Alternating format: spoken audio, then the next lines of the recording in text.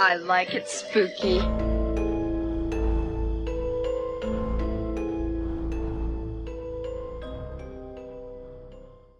Hey, everybody, welcome to the I Like It Spooky Horror Podcast. I'm Brian. I'm Jason. I'm Clint, and I got a story that I really think that Jason's going to appreciate. You ready for this story, Jason? I'm ready. All right, good. So I'll try to keep it short. I'm at Creature Feature Weekend, and I'm sitting at my table, and I'm listening to my playlist, and this Kim Dracula song comes on that they did with Korn. I don't know if you guys know who Kim Dracula is. I don't even know if I like Kim Dracula yet. I just kind of like this song. Kim Dracula is kind of like if you were to take Marilyn Manson and he sounds like King Diamond, but he's like new metal, that's Kim Dracula. So I'm playing this song. This vendor walks by, and he goes, oh, I thought you were listening to King Diamond. You're just listening to that Kim Dracula. That's bullshit. And he was all disappointed, you know? And he's like, next time I walk by, I want to hear some King Diamond. And I'm like, oh, okay, buddy, whatever. I'll do whatever I can to make you happy. So a little while later, he walks by, and he happens to notice that I have the Cops Do It by the Book shirt from Halloween 4 up in my rack.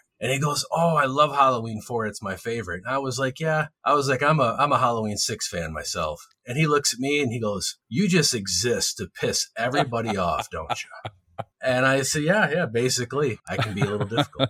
Now, do you really like Halloween 6, or you were just fucking around? No, I do. I mean, I don't know if it's my favorite, but I like how if my choices were Halloween 4 and Halloween 6, I'm going Halloween 6 all day. It's not a joke. It's a lifestyle. So, I mean, yeah, I can be kind of difficult. And you know what else is difficult is choosing from all of these great news stories that popped for this recording. Let's check out the news.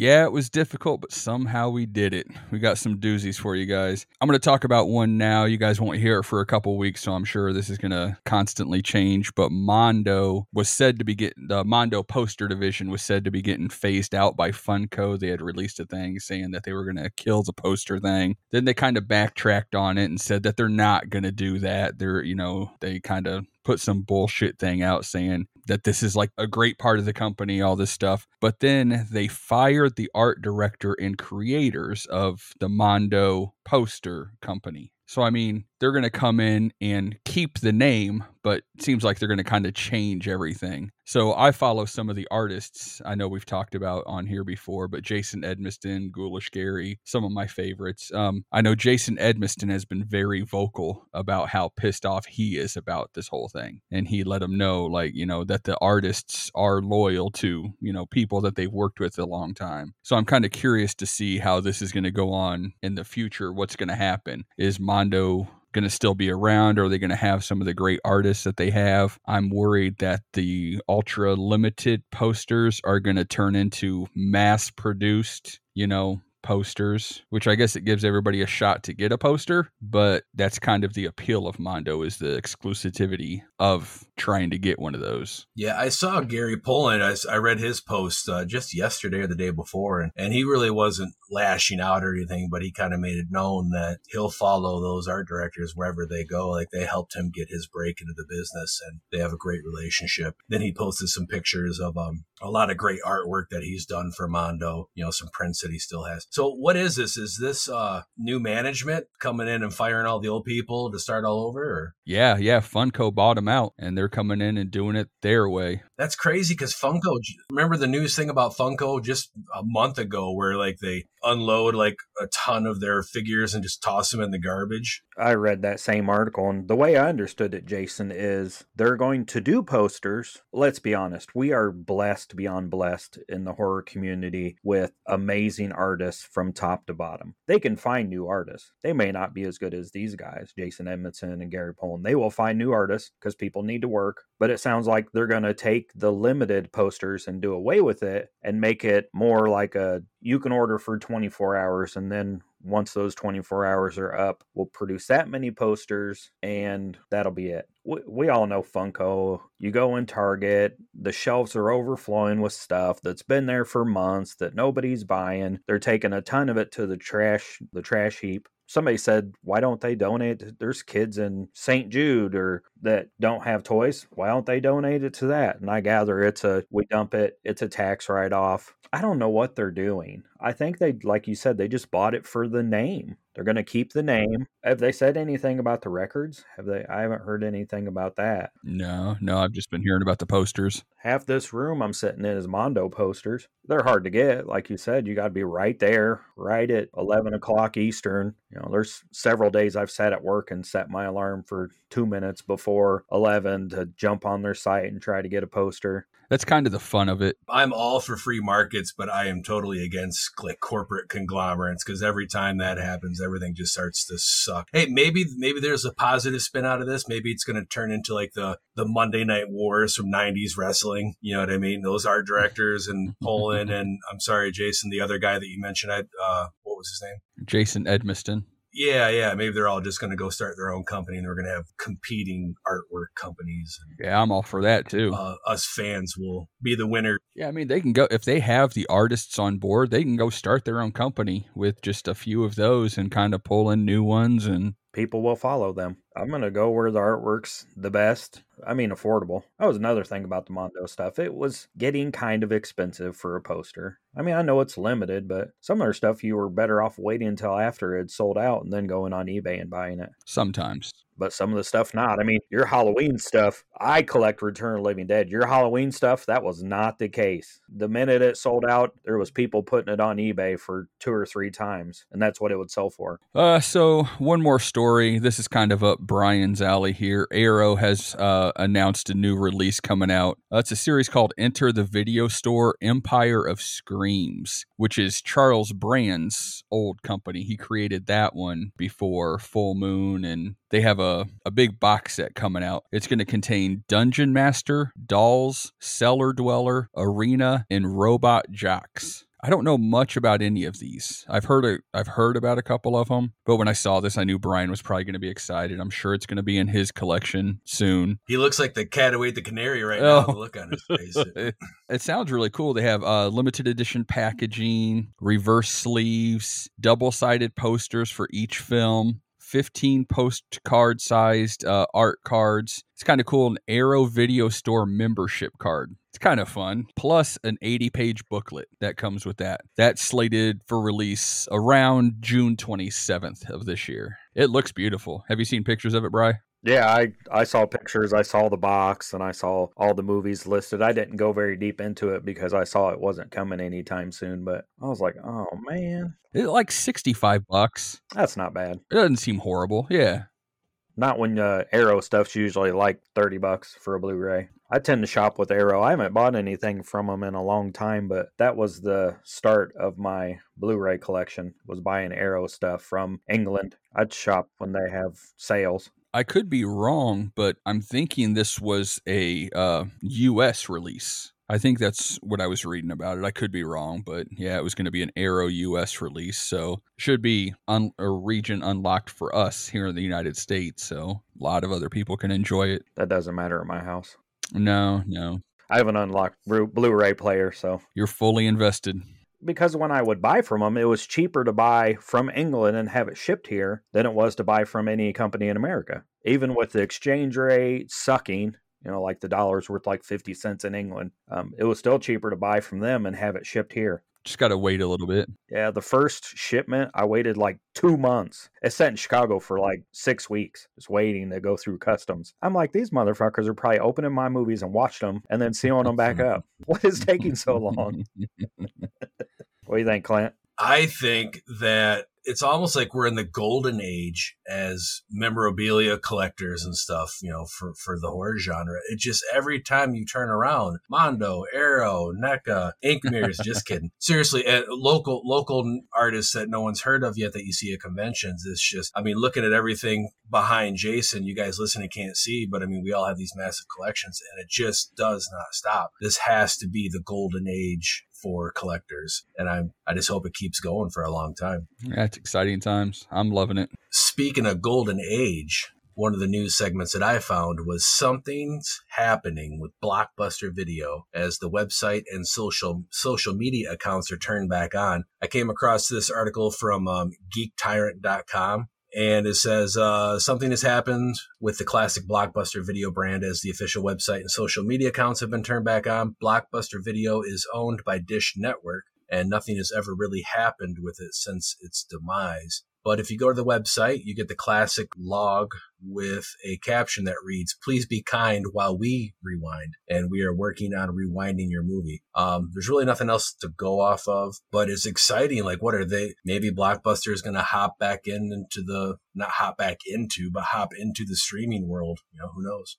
Hopefully they'll open some more doors, but I don't know if I can see them really doing that. I talked to my wife a lot about it, and I'm like, man, it would be fun to just go to a video store, look around, do that stuff. I'm not sure. I guess at a limited market, they could do it, even if it's just like a sales type thing, not quite a rental, or it'd be cool to see what happens anyway.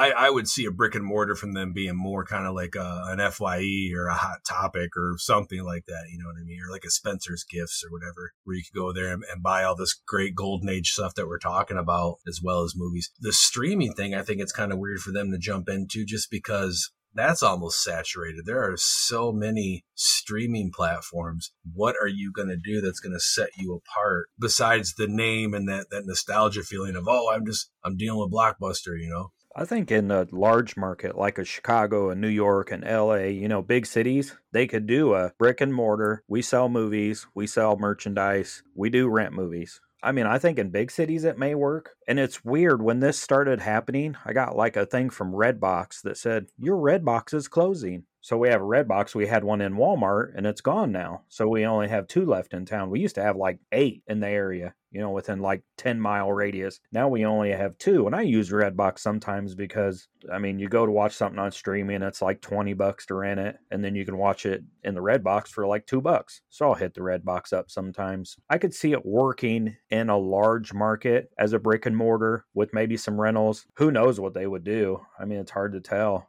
Maybe they build theaters and show some of the older stuff. No idea. Make it an experience. The last Blockbuster in the United States, now you can like rent it out for the night and stay in it as like Airbnb. Really? And get like the experience of, like it's a whole experience. They said they only have like a couple years, like money wise, to last. That'd be fun. It's like in Washington, though, isn't it? Washington State, I think. Yeah, it's nowhere around us. Does it have that Blockbuster smell to it? Oh, I don't know. I would imagine. You see me walking around sniffing deep breaths in, like, oh, I'm 19 again. Oh, this is great. like the fountain of youth. I tell you what, it was really hard with all the news stories to pick out what to talk about. There's stuff about more George Romero stuff about Resident Evil documentary about his involvement with the Resident Evil film that never came to be. There's some John Waters stuff. There's some Boston Strangler on Hulu stuff. But the other one I'm going to settle on here is, I don't have a lot of experience with this organization, so I can't say, I guess I think they're credible, but I haven't dealt with them. But CPA Authentic Autographs, and it's cpaauthentics.com. They're doing an autograph pre-order thing with Clive Barker, and you can order by May 26th to get a Clive Barker autograph. So yeah, you just go to cpauthentics.com for more details. That's pretty cool, because when the hell is the last time Clive Barker's been at a convention? I don't know. I've never seen him anywhere. So say a price or anything on it, Clint?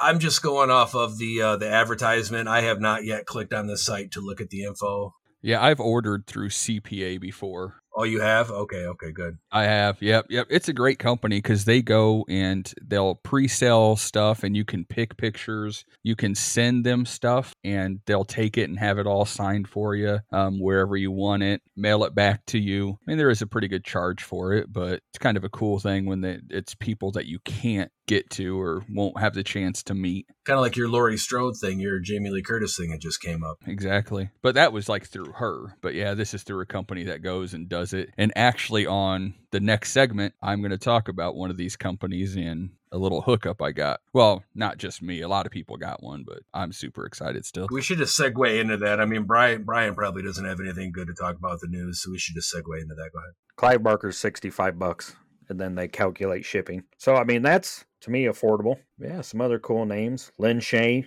that's from Insidious. She's $60. Yeah, they do a lot of signings with them. What do you mean I don't have any good news? The mole people are coming back, Clint. The mole people? You remember them from your childhood? So Universal remaking the 1956 classic, The Mole People. And I picked this one because I just got that mouse pad that's the Universal Monsters new for work. I just saw Creature from the Black Lagoon and The Wolfman in the last year on the big screen. So I'm kind of becoming the old man of the show, I guess, seeing all these old Universal Monsters movies. I know it's not the same universe, but it could be. I mean, you imagine living in a universe with the Mole People and Dracula and the Wolfman, Frankenstein, the Creature from Black Lagoon. You never leave your fucking house. I just want to go on record that I'm the only one of us three that put a black and white movie from 1960 on our potential movie cover list. So anything that I watch in black and white is because they didn't have enough money to make it color. Like, it's so trashy, they couldn't even make it in color. So in the new movie, it says, in the new take, a woman travels to a town veiled in a conspiracy to rescue her grandchildren from their father. To do this, she must fight through hell in the underground tunnels where the mole people reside. Is her dad a mole person? Might be right up my alley. Shit, kids are like half mole, half people. I haven't seen the original one, so I have no opinion. I have no idea, so yeah. I don't think I have either. The picture for it's like a guy with gloves and a black t-shirt, plastic mask, climbing out of a hole in the ground. I don't know if you can't see it, but I was like, oh shit.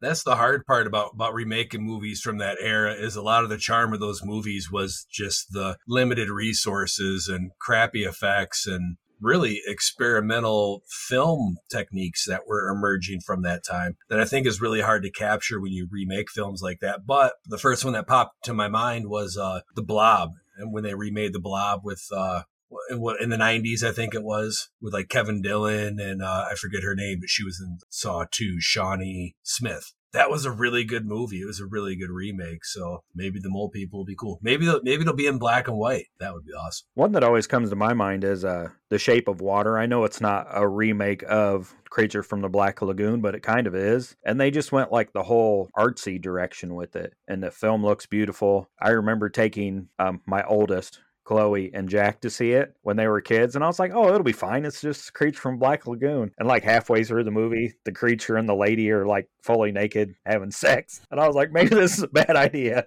That reminds me of the movie that we're covering here in a little bit, and I watched it with Boots when it first came out a couple years ago, and then like 10 minutes into the movie I was like, oops.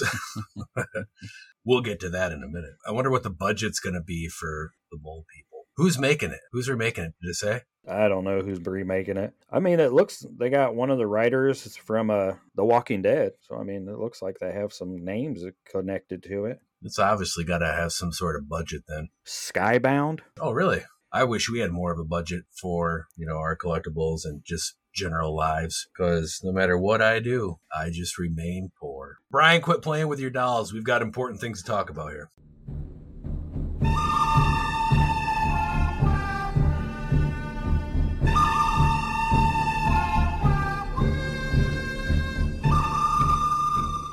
So on this episode of Why Are We So Poor, I do have some pretty sweet pickups. A lot of autographs, a lot of other little things. So we were talking about that CPA Authentics, doing signings with people. There's another company I like, Mintage. They're from up near Chicago. So if I order from them, I seem to get everything quicker. So I kind of like going through them because I want that quick satisfaction of buying it and then having it in my hands shortly after. This was going to be the last thing I talked about, but since we talked about that stuff, I'm going to jump right into this one. We lost George Wilbur at the beginning of February. He played Michael Myers in Halloween 4 and 5. He had retired from doing signings for years. Price of his autographs were, going pretty high because of the demand. Everybody wanted them and just weren't able to get them. I didn't know this. Nobody really knew this. And Mintage and CPA both did private signings with George Wilbur shortly before he died. They didn't expect him to die, so they thought they would have time to get him, put him out. But then I think they handled it well because Mintage went on a live stream and they're like, okay, we don't want to seem like we're making money off this guy's passing, but we had done the signing. We had the stuff ready.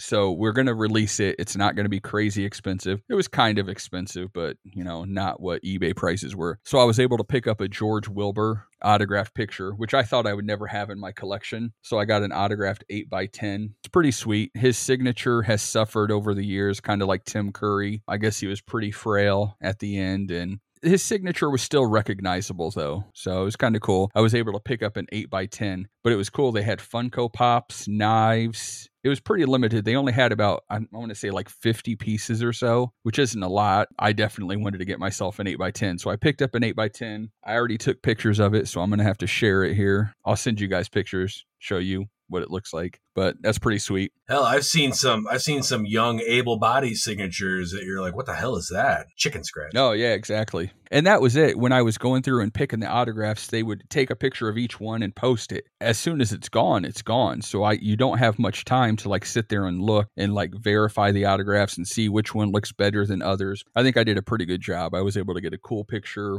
I got the picture of him. It was in, oh shit, I'm having a brain fart now, but the one where he stabs the nurse in the little tunnel to the wall. That's part 6. Yeah. So he was part 6 also. Or was he only part 6? I should act like a real Halloween fan and know what I'm talking about, but well, you have like autographs from everybody top to bottom in the entire franchise. It's no wonder that you kind of forget sometimes what's going on. Only 42 people have played Michael Myers in the franchise history. Right. Yeah. Well, speaking of, I also got J.C. Bandy, who played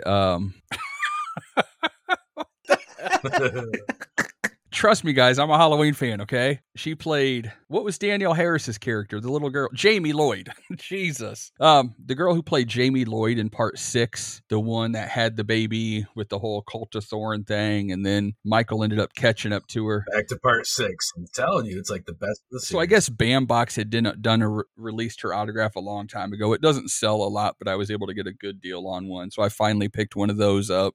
Going along the same theme, I finally got myself a Charles Cyphers autograph. I got one through Days of the Dead web store. They were having a sale. They had some signatures from him. Clint was going to pick one up for me at a convention he went to last fall, but Charles Cyphers unfortunately got sick and had to cancel. Yeah, and I was bummed because he was at a convention the weekend prior that I was at also, and I just didn't get over to see him. I remember. You were like, oh, next week I could do it. I got this. But yeah, it happens. But I was able to pick one up, so I'm excited for that. And it was the scene where Dr. Loomis runs up to him outside the door that got broken into, and they're having their little dialogue. So it's cool. It has Donald Pleasance, Dr. Loomis, and Charles Cyphers, Sheriff Brackett, talking about stuff. So I picked up that autograph. My walls are filling up with autographs even more. A couple more quick things. I've had the Horror Hound subscription, but I guess it had ended or something. I didn't renew it. So I finally picked up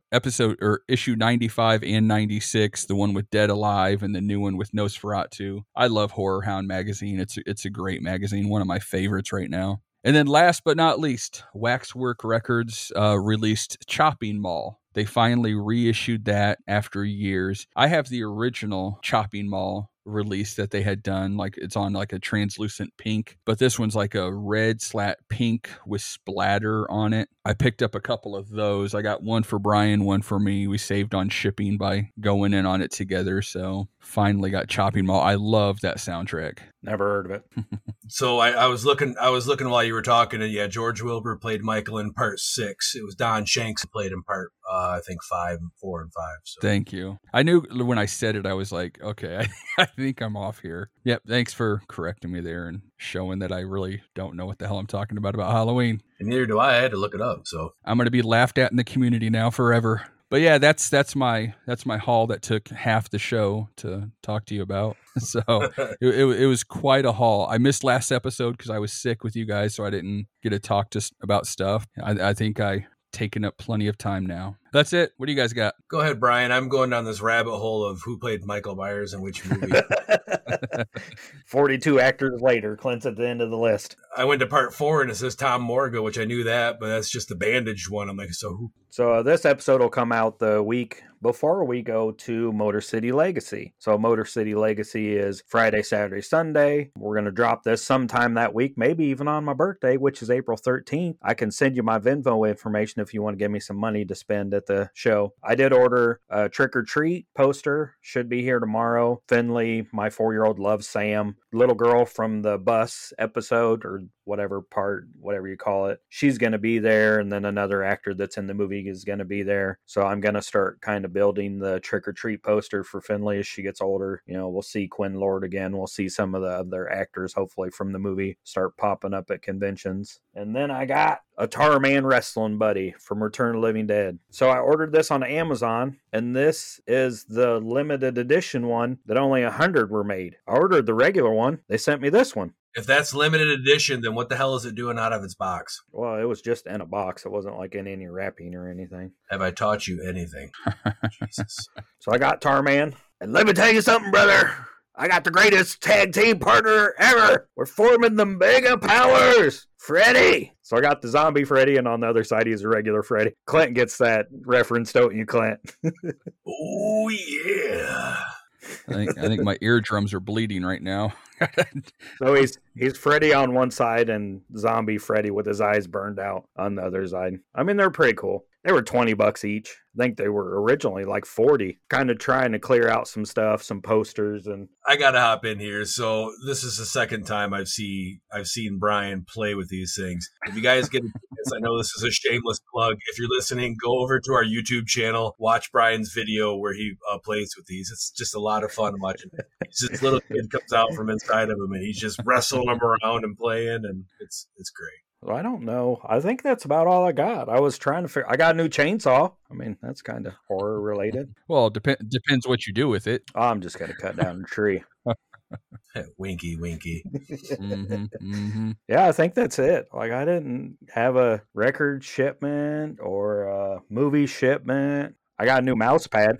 Are those Return of the Living Dead buddies going to go up there with Joe, Bob, and Darcy behind you? No, they go over on the other shelf. I got this. An I Like It Spooky Horror Podcast mousepad. All I can envision is when we're done recording and the camera gets turned off here, Brian's going to go set Joe Bob and the Darcy doll up like they're making out. And then like Freddy and the Tar-Man are going to come in and like eat them or something. No, we're doing WrestleMania. The Mega Powers versus the Giant. I don't remember who Andre the Giant's tag team partner was from that time period. Do you? Andre the Giant didn't need a tag team partner. Well, no, but he had one, though, because that's who the Mega Powers were fighting, for Miss Elizabeth. Oh, wow. So I know he was up with Bobby Heenan then and the $1 Million Man, maybe. Okay, so we're getting way off track here. Speaking of $1 Million Man, that's not me, but I feel like I spent $1 million. What do we got here? So I talked about this last episode. I tried to order the 5-inch Terrifier figure from Trick or Treat Studios, which some people are starting to get, but it's still on like a pre-order basis. And I was having problems with their site, so I wasn't able to order it. I sent them a message. They said that they've been kind of moving things over to a different website, which I think now is the move is official. So I wasn't even complaining or asking for a handout. I was just saying, hey, I'm trying to do this and I can't. Can you help me? And they threw me a 10% off, which was kind of nice. So because I was able to get that ordered.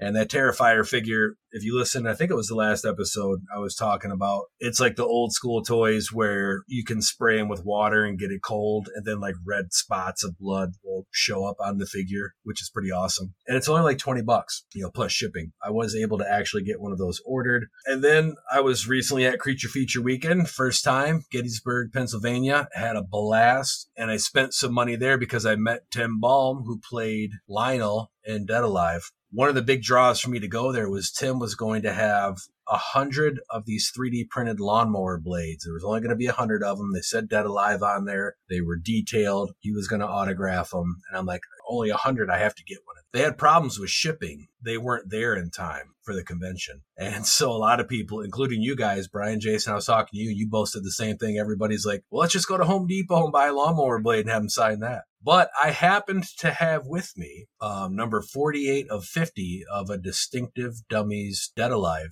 toy that has Baby Selwyn and has Lionel, Tim Balm, in the dual box there. So I took that to him. I go up, I meet Tim, nice guy. I show him this. I say, hey, would you sign this for me? And he just looks at me. He says, where the hell did you get this? And I says, I found it on eBay, I think, a while back. And I fell in love with it. He was like, I've never, ever seen this. You're a lucky man to have it. And he signed it for me. And then after us talking for a minute and I walk away from the table, I'm like, wait a minute. So if there's only 50 of these made, he's never seen it. He's only done like 3 conventions. I've got to be like the only person in the world with that limited edition toy signed by him. So I came home and like John Wick, I dug up a big hole in my basement floor and buried it and covered it in cement. So that way no one will ever take it. I know that Jason's coming up here to my house soon. I don't want him fucking with it. It's hidden. No, I'm just kidding. It's on display. And then, so when I met him, he also had, of course, some handful of, stills from the movie and everything. I got one autographed for Jason, and I got one autographed for our friend Ted from Ted's Marvelous Custom Gumball Emporium. And then I posted it.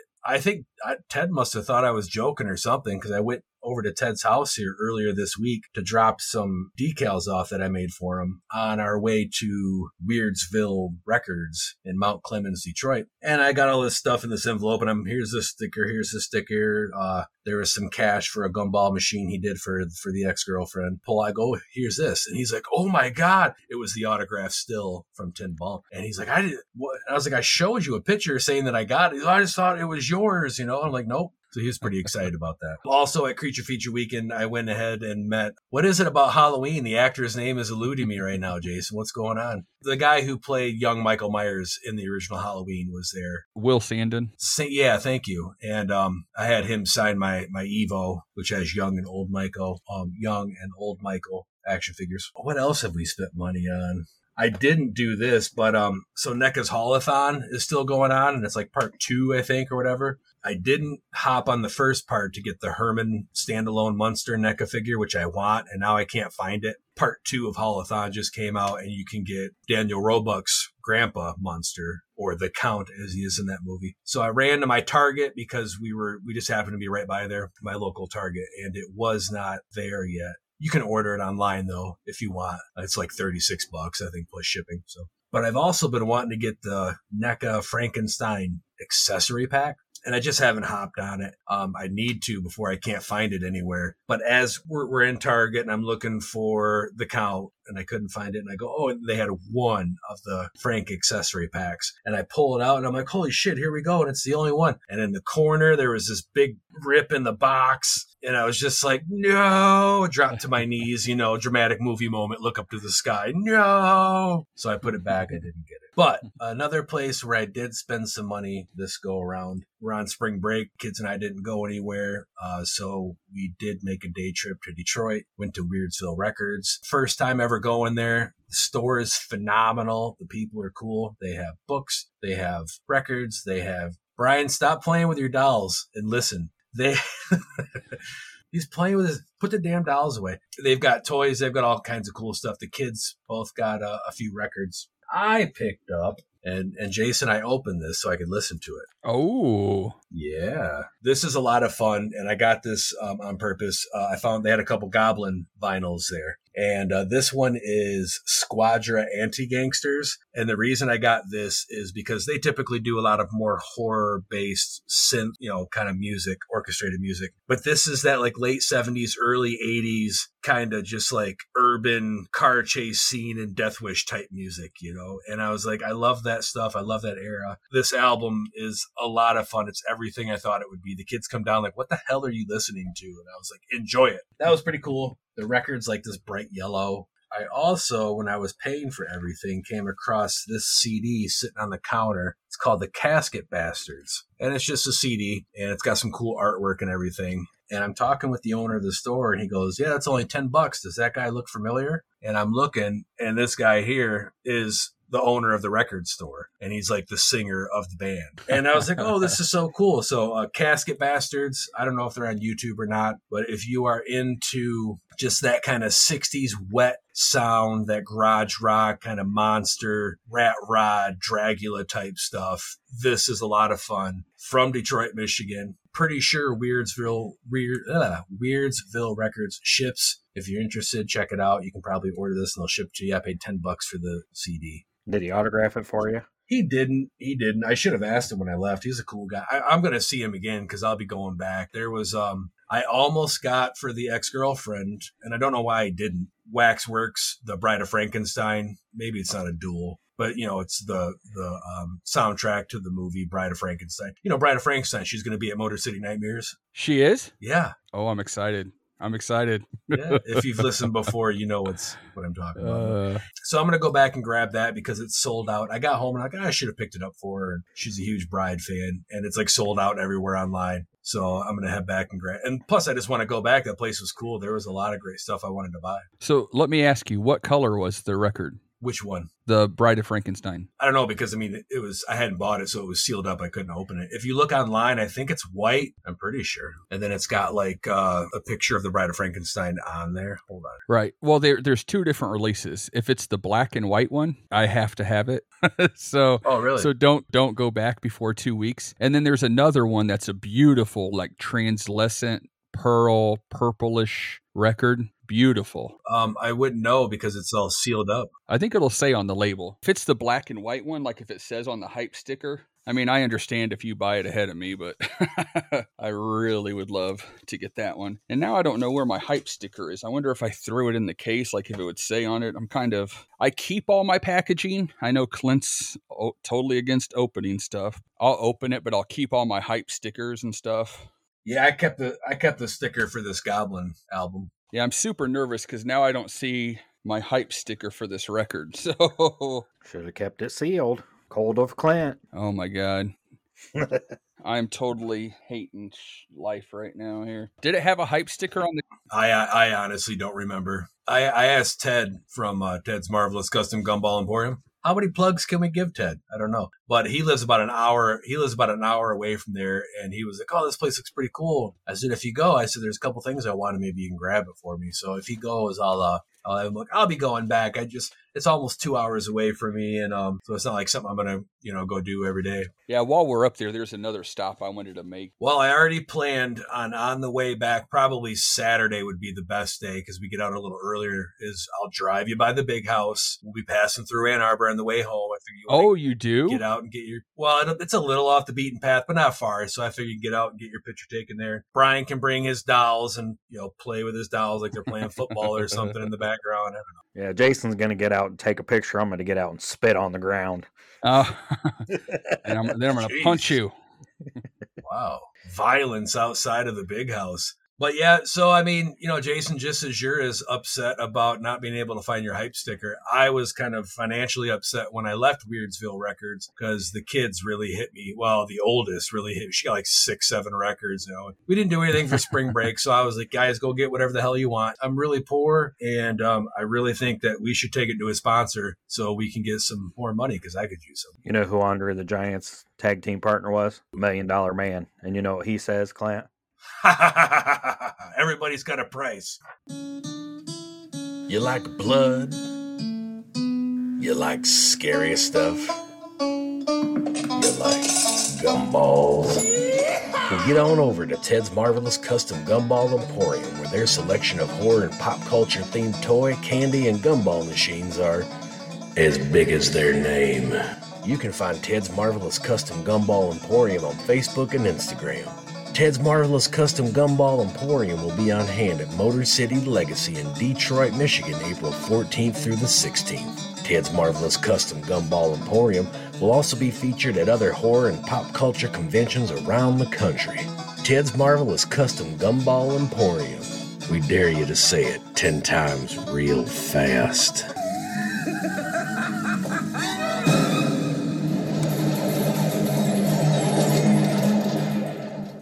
So now that we've heard from our sponsor, let's talk about the movie. The 2020 Shudder exclusive horror. This is a comedy. There's a lot of funny parts of this movie. Comedy, Psycho, Goreman. A nameless evil, once buried forever. Now he's awake and he's ready for terror. But hold up, wait, there's a catch. This kid Mimi has a plan to hatch. With the magic gem, she has the power. The monster's her friend, it's her finest hour. They'll go on adventures, cause all kinds of trouble. Blow up the world and dance on the rubble. First he needs a name, something cool, it can't be lame. That's when it struck her, so cool and so mean. The monster will be named PG. What'd you guys think? Don't worry, I did the research, so it's okay. I've got a list of notes. Hey, so listen, before we hop into Psycho Goreman, I got to touch on one thing real quick, okay? We were originally going to discuss Scream 6, and it kind of got away from us, and now we're doing Psycho Goreman, which is great. But there's one thing I wanted to ask you guys about Scream 6, okay? It was like the most important thing of the movie to me. Did you guys catch the murder party costume in the beginning of Scream 6? Yeah, that was the best part of the movie. I was like, what? There's murder party, and the girls are looking at me like, what the hell are you talking about? What's Murder Party? You haven't seen Murder Party? I don't think so. So I came across Murder Party. I can't remember how I came across it. And it was shortly before Halloween-a-Palooza last year. And I was like, oh, this looks like fun. I'm going to have to watch this. And then it was like a day or two before I left to come to Iowa, where my truck broke down. And that's why I'll never drive in Iowa ever again. Brian had, because you guys had movies and your own memorabilia and stuff out for sale on your table, and Brian had Murder Party for like $1, and I'm like, oh shit, I just saw that, and so I bought it off him when I watched it, and it was a great movie. And it's an indie flick, you know what I mean? I don't know what its distribution was. It probably went straight to streaming or whatever, and I don't know if it got a theatrical release, and but it was a great movie. So in the beginning of Scream 6, they're at a Halloween party there, and the one character, I think it was the twin brother, wasn't it, who always gets like murdered at the end of the movie but comes back. He had on the costume that the main character in Murder Party. I just pulled up a picture. I see what you're talking about. But yeah, it didn't stand out to me, so I don't know. The little helmet and the cardboard helmet and stuff. Watch Murder Party. It's fun. It's a fun movie. Okay, since we're not going to talk about that, I want to bring up one thing also. So you know the opening scene with Samara Weaving? When they're on the subway and everybody's dressed in the costumes, there was somebody in a wedding dress with like a bullet belt around them, like her in Ready or Not. Have you seen Ready or Not? Oh, okay. I didn't catch that one. I thought that was kind of a cool little part too, that, you know, her movie, then she's in this one for a little bit. It was just kind of represented there. It was interesting. No, that's fun. There's so many little things in that movie. It's almost worth a second watch just for that, to catch all those things. So you watch Murder Party, I'll watch Ready or Not, and then we'll segue into Psycho Goreman, because Psycho Goreman is a fun-ass movie, and so is Murder Party, and so is all the little Easter eggs and Scream. So Brian, tell us a little bit about Psycho Goreman. I'll just give you my synopsis for Psycho Goreman. This sister, who's a pain in the ass, and brother, they're playing Crazy Ball, which I don't know the fucking rules. I don't know that anybody does know the rules to Crazy Ball. And the loser has to be buried underground alive. So the brother loses, and he's got to dig a hole. This kid's like a fucking professional hole digger. He digs this huge ass. I'm like, what the fuck? And it's only 9:00 at night when he's done. I'm like, what the fuck? He's got a bright future as a gravedigger for sure. So they dig this hole and they unearth this evil entity that's trapped. It was put on Earth. It's trapped in this contraption. And she does like this eeny, meeny, miny, mo, opens it up, grabs a jewel. They go to bed. Well, it unleashes this creature, this being that is the ender of all worlds, like Thanos maybe from the Marvel universe. But because she has the jewel, she controls him, and the fun ensues. Yeah, the thing he was encapsulated in with the purple jewel there, it was almost like this like ancient Simon Says handheld game or something. And then she just randomly hits this button code that happened to be the series of notes that were needed to open it and unleash it. And this was a first-time watch for Jason. Clint and I have seen this movie. What do you think, Jason? I have been purposely ignoring this movie just because of what I've seen. Is like, I'm like, no, I don't want to watch this. I don't know why. I feel like an idiot now for being like that for so long. And there's a couple movies that are like that. So I went into this movie. I've talked about like my mood when I go into movies. And I started this movie and I wanted so badly to hate this. I am picking it apart. I'm like, why the fuck are they digging a hole? How are they what are they doing? Like, you know, I was picking apart everything. And then I'm sitting there watching it and I start laughing. And then there's more scenes where I start laughing. How do you not? Yeah, then like half an hour into it, I'm like, damn it. I'm like, this movie's still cheesy, but it's pretty good. So yeah, that was my note. I was like, this is a movie I want to hate, but yeah, I'm really enjoying this. I got the Mighty Morphin Power Rangers feel from all the characters in it. I wasn't a Power Ranger fan, but I've seen like the characters and stuff, and it it was a fun watch. I've seen it before. I enjoyed the hell out of it. For whatever reason, I was kind of like you, Jason. I just did not want to sit down and watch it last night. And I couldn't tell you why, other than for the past few days, I've had a lot going on in the Ink Mirror shop, and I've been very regimented with my time. And I'm like, damn it, I don't want to take the time to watch this movie. Obviously, I did. Same thing. Like 10 minutes into it, I was like laughing. And I don't laugh a lot at movies. I'm not a big comedy fan. So for me to laugh out loud uncontrollably on a rewatch, and then I was like, why didn't I want to watch this? This movie is so much fucking fun. I'm glad I'm doing this. But I was reminded shortly into it. So I came across this movie. I was just doing some random searches, maybe a year or two ago, whatever it came out. And I came across this. I came across Spaghetti Man, which I don't know if you guys have ever seen that. That's a great movie. It's on Prime. Spaghetti Man. Watch it. You'll love it. It's not a horror. It's a comedy / superhero, but it's in the same vein of Psycho Goreman, minus the Power Rangers. But there were these fun movies like that were popping up, and Boots was just on that cusp of, okay, you can watch whatever the hell you want to watch. And I came across Psycho Goreman, and I just saw the trailer, and I was like, this looks like fun. It looks something right up her alley. She's into anime. I kind of had that feel. So we put it on. Again, like 20 minutes into it, one of the first lines is, suck my dick, asshole. They get to the Psycho Goreman comes up, and then he walks away and he kills the bad guys in the abandoned shoe factory, and they're sitting there, suck my dick, asshole. And I'm going, the first watch, and Boots is there, and I've got my head in my hands like, oh God, no, what did they get us into? This movie is filled with a lot of wit, sharp writing, nonstop action. It doesn't lag. But if you do want to watch it with your younger children, it does have a lot of gore. There is some, I don't want to say quite a bit, but there is some pretty foul language. So, my biggest laugh came when they brought that the friend to meet Psycho Goreman for the first time. As they're leaving, he's like, "Nice to meet you," and Psycho Goreman's sitting there. It would be nicer if you were dead. Yeah, I wish you would die or something. I laughed super hard at that part, and the kid just goes, "Oh, okay."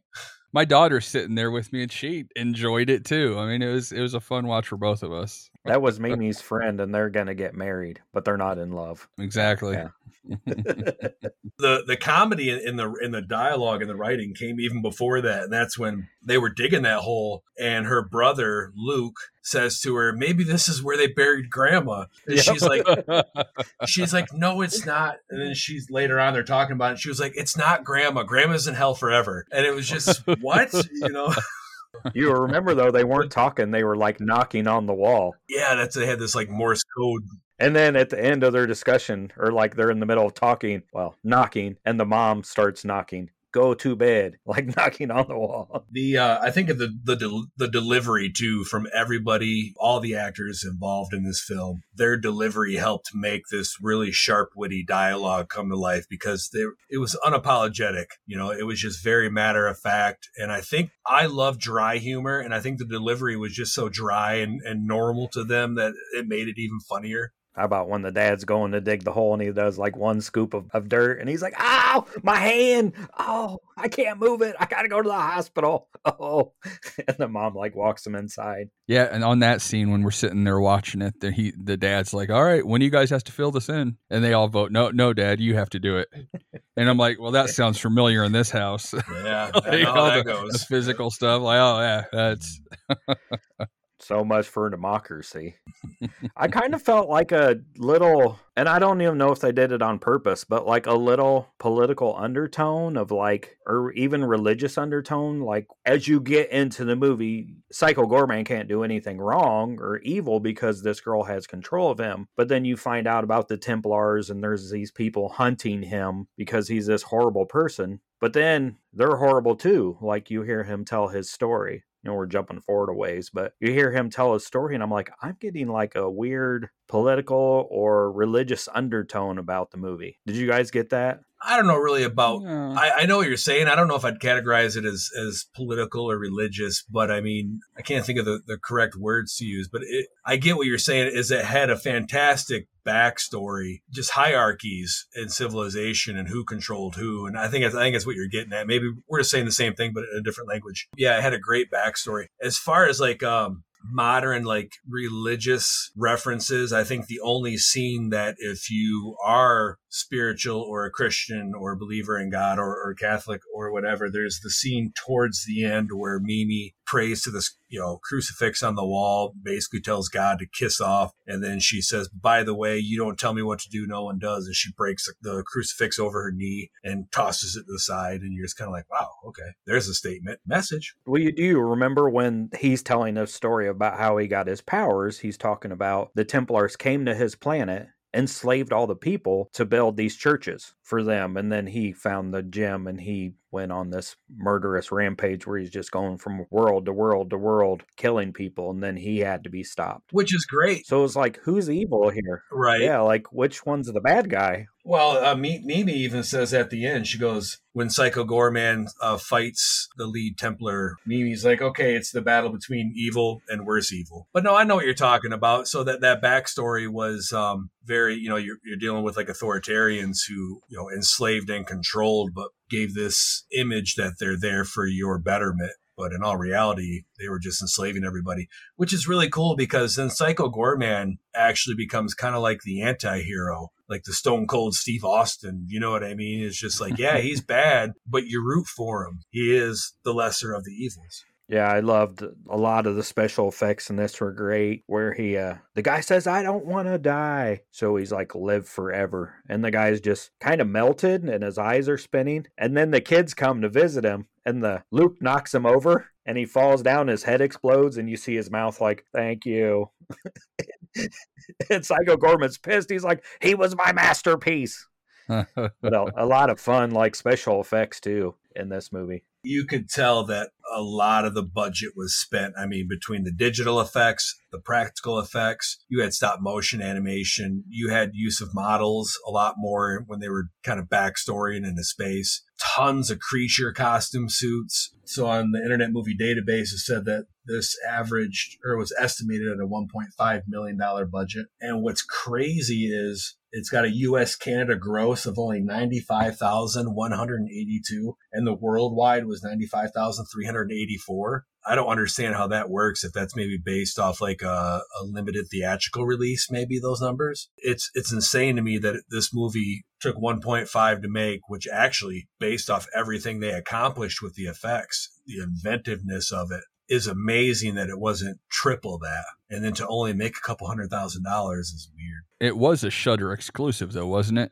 They picked up the rights and streamed it. Yeah, so they had that. And so, I mean, maybe that's just to help sell subscriptions also. And it was almost maybe, what did I say? It's from 2020. So was Terrifier out yet in 2020? I don't remember when the original Terrifier came out. That was years before that, wasn't it? I'm pretty sure, yeah. You and I've talked about this, Clinton. John Eisberg talked about it on the last episode. There's so much that goes into the marketing of these movies, the marketing, that maybe it just didn't hit right. Like it had a pretty good cult following from what I remember. I mean, when it was going on to Shudder, people were like, oh, I can't wait to see this movie. I've heard so much about it. I think it did the film circuit, like the film festival circuit. Maybe it was just a marketing thing that the people that had their hands on it didn't do the due diligence. I don't think it was correctly marketed here in the States. This was a Canadian film made in Canada. Of course, in Canada, they had at some restaurants there's like a McDonald's type chain. I forget the name of the restaurant in Canada. And they had Psycho Goreman Happy Meals.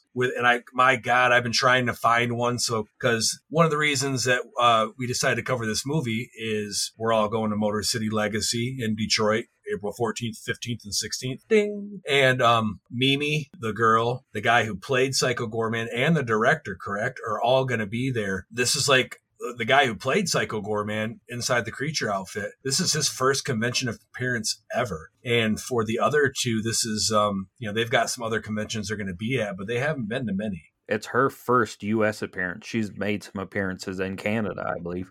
So, again, I don't think it was ever really marketed correctly here. It's just now taken off. Man, I wish I could get that Happy Meal so they could sign it for me. I'm looking at eBay. They do have some cool like action figures and Blu-ray set. Poster's pretty nice looking. I mean, the poster's simple, but, at the same time, the colors make it beautiful, and it would probably carry a lot of autographs well. There's enough space around him standing there that you could autograph it up. Our friend Josh from Bootleg as Fuck Toys is going to be at Motor City Legacy, and I was talking with him the other day. Tentatively is going to have some Psycho Goreman merchandise on hand. I don't want to say much more because I didn't ask if I could say anything, and I don't know if he's going to be able to pull it off in time. He should be. You were talking about the budget of the movie. I thought the budget of the movie all went into the music video they did. Well, I'm sure that ate up a lot of it too. I mean, how do you get a big brain to play the synthesized piano? That probably takes a lot of money, right? Then you got to get Psycho Goreman drum lessons and write the song. Copyright the song. Frig you and frig off. That's one thing I was picking apart about the movie, too, when he turns the little boy into a brain. And I'm like, oh, this is okay now. We're just turning, little boys into stuff. And then the other kid, when they're going through town, some kid yells at him or something, and he, makes him explode. Hey, asshole! Nice Halloween costume! Yeah, then he's done for. Then the cops show up and he, melts one of the cops. That was a hilarious scene too. That's when I couldn't stop laughing about fell off the couch. Boots was gonna watch this with me again, but she had some reading to do. So she when she heard me laugh and she came in and then she stood there at the edge of the couch and watched the rest of the movie. Hilarious. That guy is so funny. And he passes off the heart note. He's like, please kill me. And then he realizes his gun's melted to his hand and he's just staggering around. He tries to shoot himself in the head. That caught me off guard the first time. I was like, I thought there was no bullets left in the gun. And he just randomly shoots. Never has attempted suicide been so fucking hilarious. He gives her the note and she's like, what the fuck is this? I said love notes. I love when his partner too was like, hey, throw me the keys. And it's like, yeah, it was weird that just this guy that looks nothing like a human is walking around town. They go to the ice cream shop. They go eat at a loose meat sandwich place. That was funny too. When they're eating and he breaks the plate and shoves it all in his mouth. And Luke is like, what? Asks him a question. He's like, being consumed is considered a warrior's death. And he starts telling a story. And she's like, no, 6 hours for baking cakes. That's better. And he She didn't give two shits what he was saying. He just kind of looks at her like, you gotta be kidding me. Yeah, the only other comment I have typed out is about the little girl. I was like, I hate this little girl. I hope she dies miserably.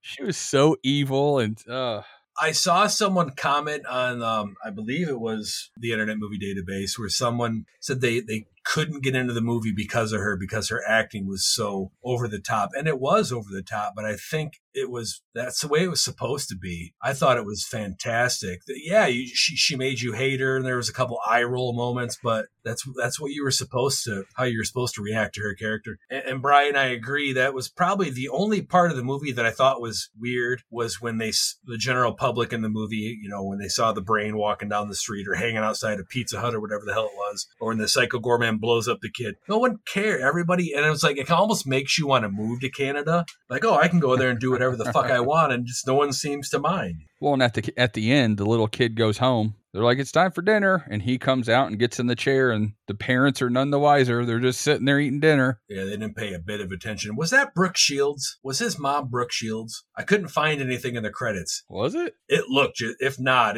she could be Brooke Shields. Mimi has control of Psycho Goreman. She's controlling him. Oh, he gets the TV. They give him a TV to watch. They want him to do some research. And the magazines where he questions if he likes hunky boys or not. Yep. He's like, maybe I do.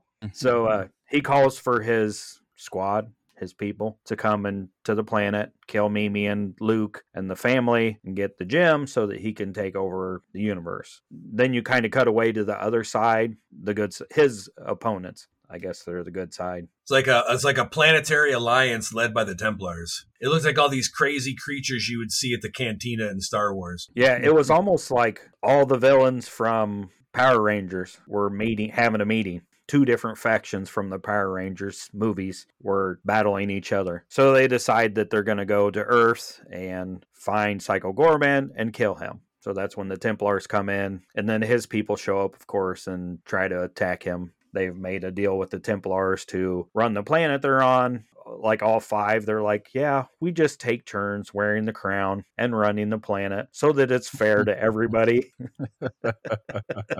We like it like this. So they attack him and he can't fight back because Mimi's mad at him. And because he was going to have Mimi and Luke killed by those people or creatures, whatever they are. And that was some fun special effects too, like the big bucket metal thing with like all the skulls coming out of the top. Yeah, his weapon was he just shot blood all over Psycho Goreman that seemed to do absolutely nothing, but it looked so cool. It didn't matter. A lot of creativity. Yeah, the one thing was like a big plant that like threw stones at him. I couldn't figure that one out either. But so during that fight, they get the better of him because Goreman says something about they saved his blood and must have coated their weapons with it because it was able to cut him. So he was wounded pretty bad and weakened. And then that's when the Templar chick shows up to try to finish the deal. And she turns the mom into like, she makes her drink this thing. She divides the family against each other. And then the mom turns the mom into a Templar Power Ranger lady looking thing. So they attack Psycho Goreman. He lives. Yeah, they have this blood on their blades, so it is able to wound him. And he calls for the dad who's taking a shit. That was hilarious too. Yeah, he's like, "Where are you?" I thought at the end of that interaction, his colon is cleansed. You know, just. So the dad goes and picks up Psycho Goreman, is bringing him back so he can rest or whatever. The Templar lady's there. She has summoned someone from Earth, brought them to where they were, puts her in a cube and smashes her down, hand size. And then she smashes her on the table and wipes the blood on her face so she can transform into a human form. She comes to Earth. They're at the police station. The guy's like talking about the police officer that got away is talking about how like he saw a Psycho Goreman, and the lady walks in. She's telling like the one cop what she's looking for. And they're like, are you an idiot? Did you not listen? He's like, no. So that's when she goes. And the dad pulls up with Psycho Goreman. And the mom's like, just get out of the truck. For once in your lazy fucking life, you don't have to do anything. Just get out of the truck. And he's like, no. So he drives off with Mimi and Psycho Goreman. My favorite character in space there at the Planetary Alliance was like the brain inside the robot suit. He was just like a brain and eyes. And he's just kind of looking around and he doesn't talk, just his eyes are his reactionary stuff. It was hilarious. I loved it. And the one part where she's squashing the woman, the guy sitting next to him, or the person, whatever it is, sitting next to him, like tries to cover his eyes so he can't see it. And the one eye's like looking out.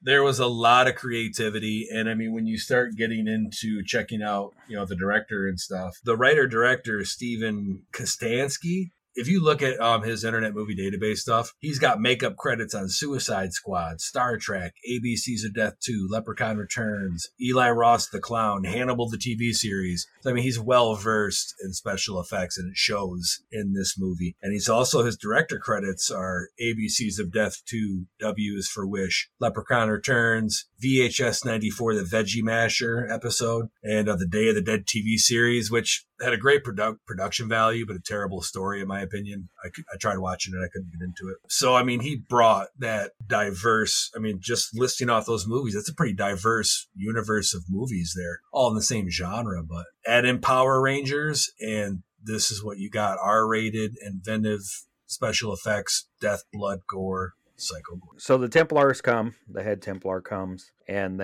Psycho Goreman's injured. She goes to fight him, and his final request as a warrior is that they face each other in battle, but not in battle, in Crazy Ball. Crazy Ball. So it's Luke and his mom and the Templar versus the dad, Mimi, and Psycho Goreman. What were they called? The Suck Squad or the... Yeah, I can't even remember. The Sucky Team or something. They were like, can you explain the rules again? No, you should have listened the first time. She's the only one that knows the rules. Yeah. I'm sure she probably changes them every time. Well, and also during this time period, against the Psycho Goreman's wounded pretty badly from the battle of his squad who turned against him. And Psycho Goreman to Mimi is like, the only way I can get better is if you give me that gem. and she's reluctant to do it because she likes the control, I think, more than anything. But she also knows that Goreman will, kill her and anybody he comes across if he has that complete power. So her dad pulls her aside for that Full House moment, and he's like, one time in school, this guy asked me into his van to show him, so he could show me his baseball card collection. And so you're thinking that he's immediately going to say, I shouldn't have done it. Don't listen to strangers. But no, it was the complete opposite. He was like, so I went in that van, and that weird man showed me the best baseball card collection I've ever seen. I'm so happy I listened to that weirdo. Now go listen to your murderous weirdo and give him his jewel back. And you're just, as a viewer, like, what the fuck? That's how Brian and I met. In the van looking at baseball cards. I thought it was something to do with a camping trip in Poison Ivy. Oh, no, that was a few years ago. Okay. Yeah, things got real weird. So anyway, it got weird there. So I was like, let's go right in. He's like, time to go. So eventually she gives Psycho Goreman his jewel back. She does say, you have to agree that you're not going to kill me and my family, to which he does. And he kind of has this story arc to a degree where he, through this dysfunctional family, discovers what love is. He had never encountered that emotion or feeling. And so by the end of it, he has like some sort of appreciation. He understands what love is, and he gets the jewel back. He kills the Templar, lets the family live, and then he portals right into a different part of the town and immediately just starts destroying fucking everything because he is the anti-hero. He, even though he has this new appreciation for some degree of humanity, he's still just going to do what he's going to do, and that is destroy and conquer. And at the end, the news is like, breaking news, giant purple man with no pants is destroying everything. Yeah. And that I thought you would appreciate, Brian. I thought you would appreciate that, Brian, because when they do that, the news coverage, he looks to me like I got a lot of Godzilla. He was standing there, looked like Godzilla standing over this town, just shooting rays out of his mouth or whatever. So I touched a little bit on the director and some of the stuff that he done real quick. The Nita is, I don't know if it's Josie Hannah, that's how you say her name, but she played Mimi. So she also had an uncredited role in Hulu's Books of Blood. I don't know if you guys saw that 3 years back. Books of Blood came out on Hulu. It was a Clive Barker thing, and it was kind of an anthology. I don't remember her in that. Obviously, she was uncredited, and she was probably pretty young because that was before Psycho Goreman, and she's still young in Psycho Goreman. You get a chance, go to Hulu and watch Books of Blood. It's a lot of fun. And also Owen Meyer, who plays her brother Luke, he is in Terrifier, and he was also in, I think, season 2 of Nosferatu. So, there's some experience between the director and the leads in this as far as the cast and crew. Despite that, no sequel yet, but there is a Kickstarter campaign. It exists for an anthology comic book series set during the movie's timeline. The comics are going to be done by Lethal Comics. The last time the Kickstarter was updated was February 14th. It currently has 978 backers with a current total of $72,279. So they're going to offer digital art, comic books, stickers, all kinds of cool stuff. If you're interested, go check out the Kickstarter. They have different categories of monetary value with a lot of cool perks. I want a sequel. What would the sequel be? I mean, he's destroyed and dominated the entire universe, Maybe Mimi somehow finds a power and they face off to be the ultimate ruler of the universe because she's an asshole. I mean, as long as the sequel has the great dialogue and the interactions between like Psycho Goreman and the brother and sister there, which I think is what made this movie, and the sharp, witty writing, I'll pay to see it. I'll pay to see it a few times. Great stuff. Rotten Tomatoes has a 92% out of 83 reviews. That's like an average of 7.2 out of 10. So a lot of other people seem to agree. And if they do a sequel, hey, if the director winds up listening to this episode, actually, we'll see him at Motor City Legacy, so I'll just tell him. If you do a sequel, release some Happy Meal toys here in the States, man. I want one of those fucking Happy Meal toys. And a sequel has to have the cop with the gun attached to his hand because he's the funniest character. They got to bring him. He wound up getting killed. They got to bring him back. Well, I wouldn't imagine it would be a McDonald's toy. Be like a Carl's Jr. maybe, Jack in the Box. I love me some sourdough bacon double bacon cheeseburger. Let's do it. So what do you think? You want to rate the movie? Who wants to go first? I want to hear Jason's. I'm curious because you usually lead off anyway. But yeah, I know this typically isn't kind of like your wheelhouse, but it sounds like you enjoyed it, so I'm curious. We had fun with it. I'm glad my daughter watched it with me. We get on a little kick of watching movies, so I mean, it kind of won for the podcast here. I'm going to give it, a 6 Psycho Gorman's unhinged jaws eating people whole out of 10. I'm glad I finally watched it. I mean, I was kind of made to watch it, but not really. I mean, because we are covering it, so it's like not, I wasn't threatened to be melted or anything. At least that I know of. There could be conversations behind the scenes, but it was a good first watch. I went into it thinking this was going to be dumb with some decent effects, but no, it's a pretty good story. Could have been a little bit shorter, even though it was only an hour and a half. But they had to fit a lot of crap into it. So I enjoyed it. Glad I watched it. I would watch part 2. I honestly watch it again, kind of see the stuff that I had missed before, because what you guys were talking about with the creatures and stuff. And there's a lot of layers, a lot of little stuff, and a lot of little kind of quick, dry humor that, to continue to give Motor City Legacy a plug, since we're going to be there also, they are doing a screening of Psycho Goreman at Motor City Legacy. I think it's the Saturday. So they're 14th, 15th, 16th. So I think the 15th of the Saturday. And if I remember correctly, it's with the director or with the actress who played Mimi, or maybe, I don't know if it's all of them who are going to be there. Might be a tough one to not slip off to. We're going to be next to Ted's Marvelous Custom Gumball Emporium, and our friend Brian Hoover is going to be around the corner. We've got some other vendor friends there. I might say, all right, guys, watch my table. I'm going to watch a fucking movie. So what'd you rate it, Clint? Man, it's tough. It is so tough because here we are, second watch for me, and I still laughed out loud. And again, repeating myself, I don't laugh at movies. I'm not a big comedy guy, and I forgot all about that cop, and I fucking lost it when he came on screen. Initially, I was going to go along. I was going to be right in par with Jason. I was going to go 6 or 7. To me, 5 is a middle of the road average movie that I'd probably watch again if it was on. 6 or 7's better. When you get into that 8, 9, 10 range, it's like, this is a spectacular movie. And as I'm watching it, I realized this might seem high, but I'm going to go 9 Power Ranger references out of 10. This movie is well written. It doesn't lag. Story is phenomenal. The effects were great. It's everything it's supposed to be. It celebrates the cheesiness, which makes it not cheesy. Yeah, I'm going 9 out of 10. I can't wait to take in some more Psycho, and I'm excited to meet the cast and crew. I just had a package handed to me like after we did the Why Are We Poor, so that'll wait for another episode. Ooh, a teaser, huh? You guys always get shit delivered to you while we're recording. I never get a damn thing. Right. I was expecting a record today, and then I'm like, wait, why is it handwritten if it's coming from Target? So I'm right there with you, Clint. I love this movie. It's maybe the 3rd or 4th time I've watched it. I got up early this morning before everybody and threw it on and watched it again. I went 9 out of 10 also. 9 out of 10 frig offs. And if you don't like Psycho Goreman, you can frig off too. You frig off. Yeah.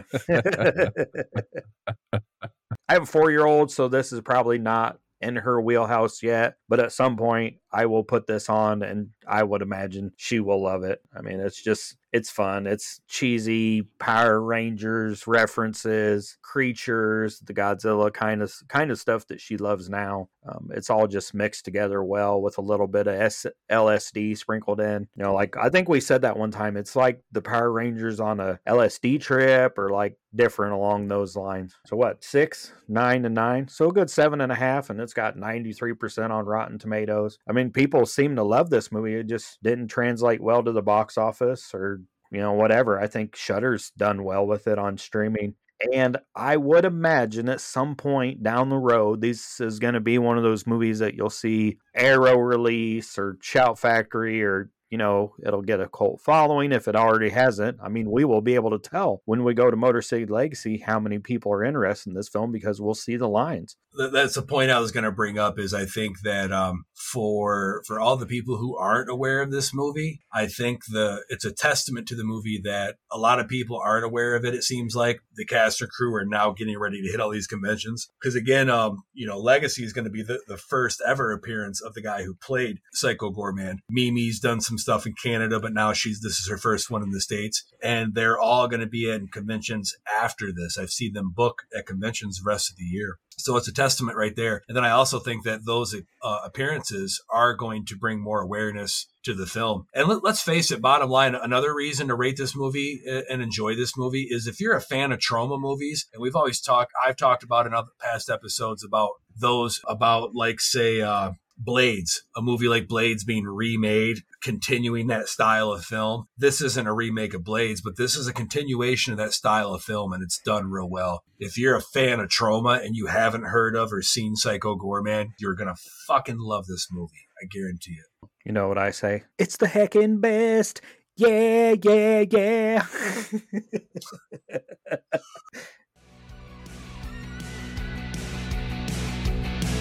I'm the heckin' best! Asshole! Yeah! Nice Halloween costume! Bring all the rest! Yeah, yeah, yeah! Thank you!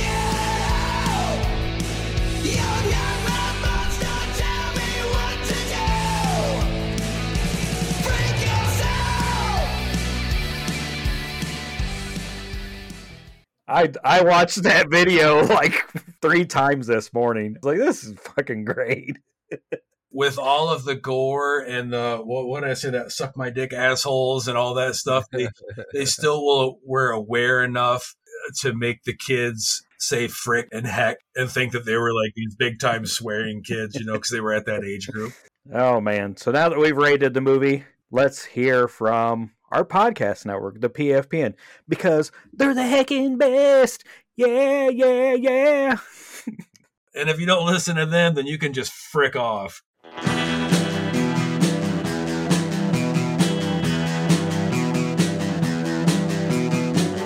You're listening to the Prescribed Films Podcast Network, home to hundreds of hours of free podcast entertainment. The shows on this network all have a common goal: providing you with the best discussions about movies and other forms of entertainment media. The PFPN hopes to fill your earholes with audio joy. Visit our website with links to all the other amazing shows at www.thepfpn.com. Thanks for listening.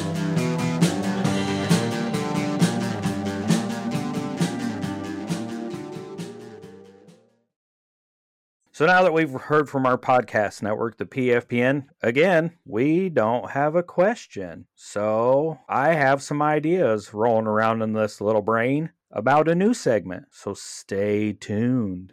So we don't have a question. What are we up to? What are you up to, Jason? Anything?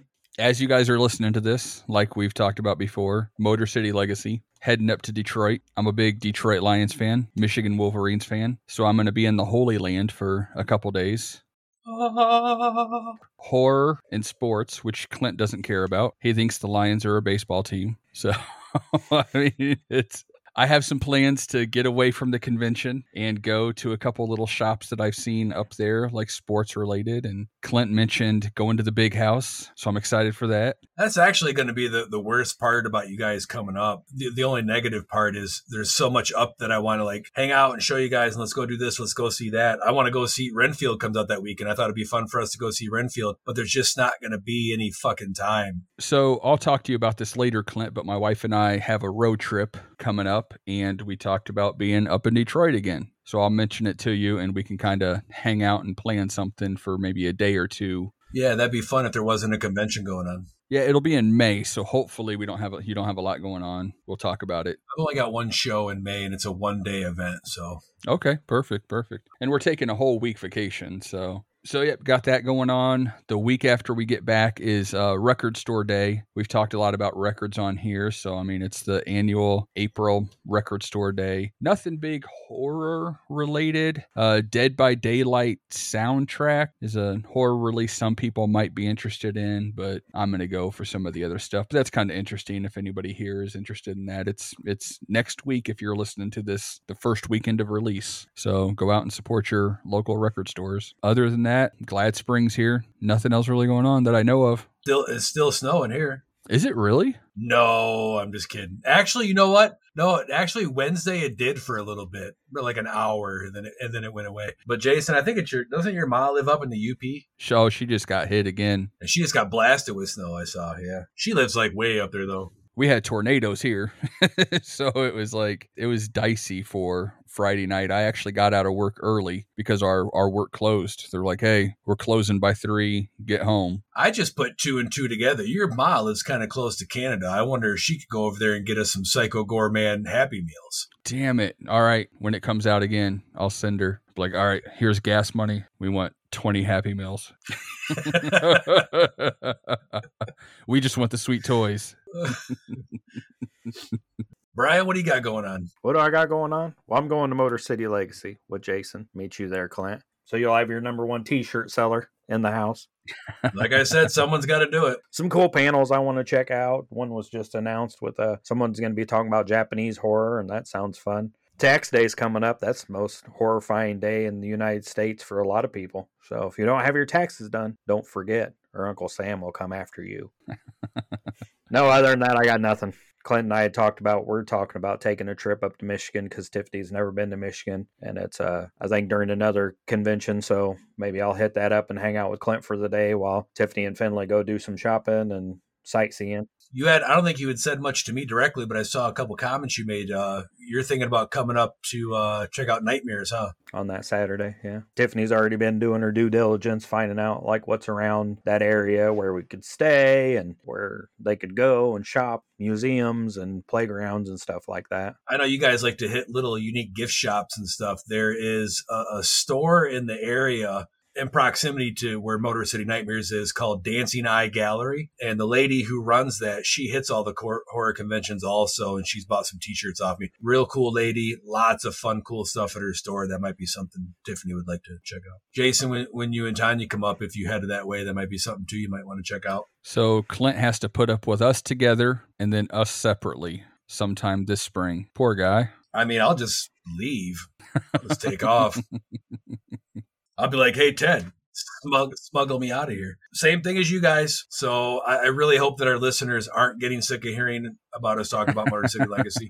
Rarely. So if you're listening and you don't know, we don't live near each other. Brian and Jason are roughly an hour, I think, away from each other where they live. You know, the far west side of Illinois, getting into Iowa. I obviously live in Michigan. So we don't get a whole lot of chances to really hang out together in person. So when those opportunities come up, we're excited about it, you know. And it also allows us the opportunity at these conventions like Motor City Legacy to represent the podcast in person, which I think is really important to network and just hang out and meet fans of our show who we are fans of also, you know, and maybe create some new fans out of that. Motor City Legacy, by the time you hear this episode, it's going to be the weekend of, so we're going to be there having a good time, hopefully selling a bunch of stuff with inkmirrors.com, meeting the cast of Psycho Goreman. Hopefully I'm not in jail because, you know, Jill Whitlow is going to be at Motor City Legacy. And guys, don't let me drink before I go meet her, okay? I don't even really drink anymore, so it probably won't be an issue, but I might need to for Liquid Courage because it's fucking Jill Whitlow. Whew.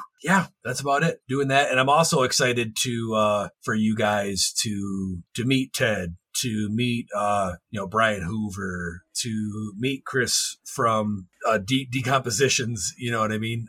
Just a lot of cool people you guys have interacted with but haven't met in person. It's going to be fun. You got to check out these gumball machines I've been hearing all about. Pictures look cool, but yeah, I got to check them out. Ted's really, in my opinion, come leaps and bounds from where he started, and he started in a really good place. I think his creativity and I think his artistry, you know, it's solid. He's putting out some really good stuff. Bring a truck so you got room to buy some stuff from Ted and take it home. I'm not bringing much with me, just a poster, a scream bucket. That's about it. And then ourselves. So I got space. The money's going to be the issue. Excited. I am excited to see you guys above and beyond anything else. But with that said, Brian, don't think otherwise. If I'm like, hey, don't forget my Bloody Valentine cassette. Hey, don't forget my boxes of toys and shirts. Hey, don't forget make sure it's smudge free. Don't forget your wrestle buddies to play with on the car ride up. So now that you've heard what we're up to, don't forget to check out the I Like It Spooky Horror Podcast on Twitter, Instagram, Facebook, and go over to YouTube. Give us subscribe, comment. We'll be sure to comment back, and we'll see you next time. Or we won't see you. We'll talk to you next time. Or maybe we will see you. Bye-bye. Bye. And don't forget, ladies and gentlemen, he said he opened the show with, I just bought a new chainsaw. I don't think I could do the rest of the episode. I'm so worried about my sticker.